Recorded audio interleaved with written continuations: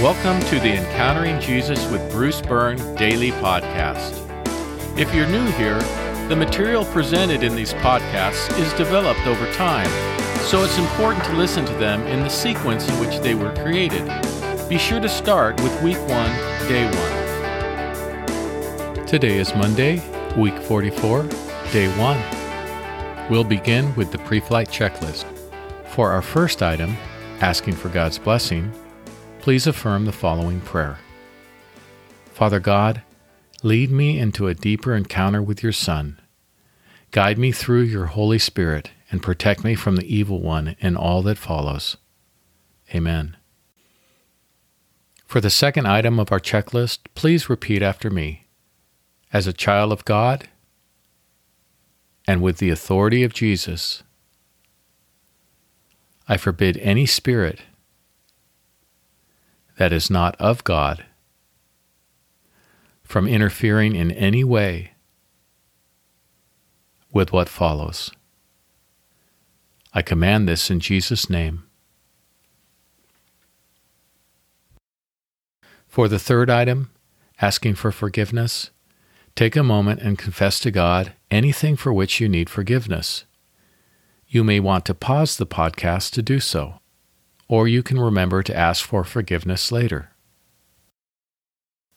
For the fourth item, mention to God in prayer the name or names of someone whom you have difficulty forgiving, and ask God to change your heart toward them. Today's podcast is titled, Peter's Very Bad Night, Part 1. At Jesus' Last Supper with his disciples, Jesus revealed to them that one of them would betray him. Shortly thereafter, Jesus instituted communion. Then Jesus departed with his disciples for the Mount of Olives. The Mount of Olives was where Jesus would cry out in anguish to his Father and appear to sweat blood. Between the initiation of communion and the arrival at the Mount of Olives, the following took place. Our Bible reading is from the 14th chapter of Mark. Then Jesus said to them, You will all fall away, for it is written, I will strike the shepherd, and the sheep will be scattered. But after I am raised, I will go ahead of you into Galilee. Peter said to him, Even if they all fall away, I will not. Jesus said to him, I tell you the truth, today, this very night, before a rooster crows twice, you will deny me 3 times. But Peter insisted emphatically, Even if I must die with you, I will never deny you. And all of them said the same thing. Luke provides us with a few more details. This is from the 22nd chapter of Luke. Simon, Simon, Satan has asked to sift all of you as wheat. But I have prayed for you, Simon, that your faith may not fail. And when you have turned back, strengthen your brothers. But he replied, Lord, I am ready to go with you to prison and to death. Jesus answered, I tell you, Peter, before the rooster crows today, you will deny 3 times that you know me. In the first passage, Jesus tells the disciples that they will all abandon him. After Peter objects, Jesus tells Peter that he will deny him. In the second passage, Luke records a few more details of the conversation.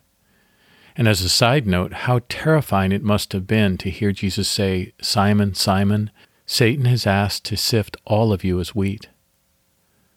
Some time ago, we noted how Jesus, as his crucifixion neared, spent time comforting his disciples in preparation for what would soon happen to him. Here, Jesus prepares them for how they will respond to what will soon happen to him.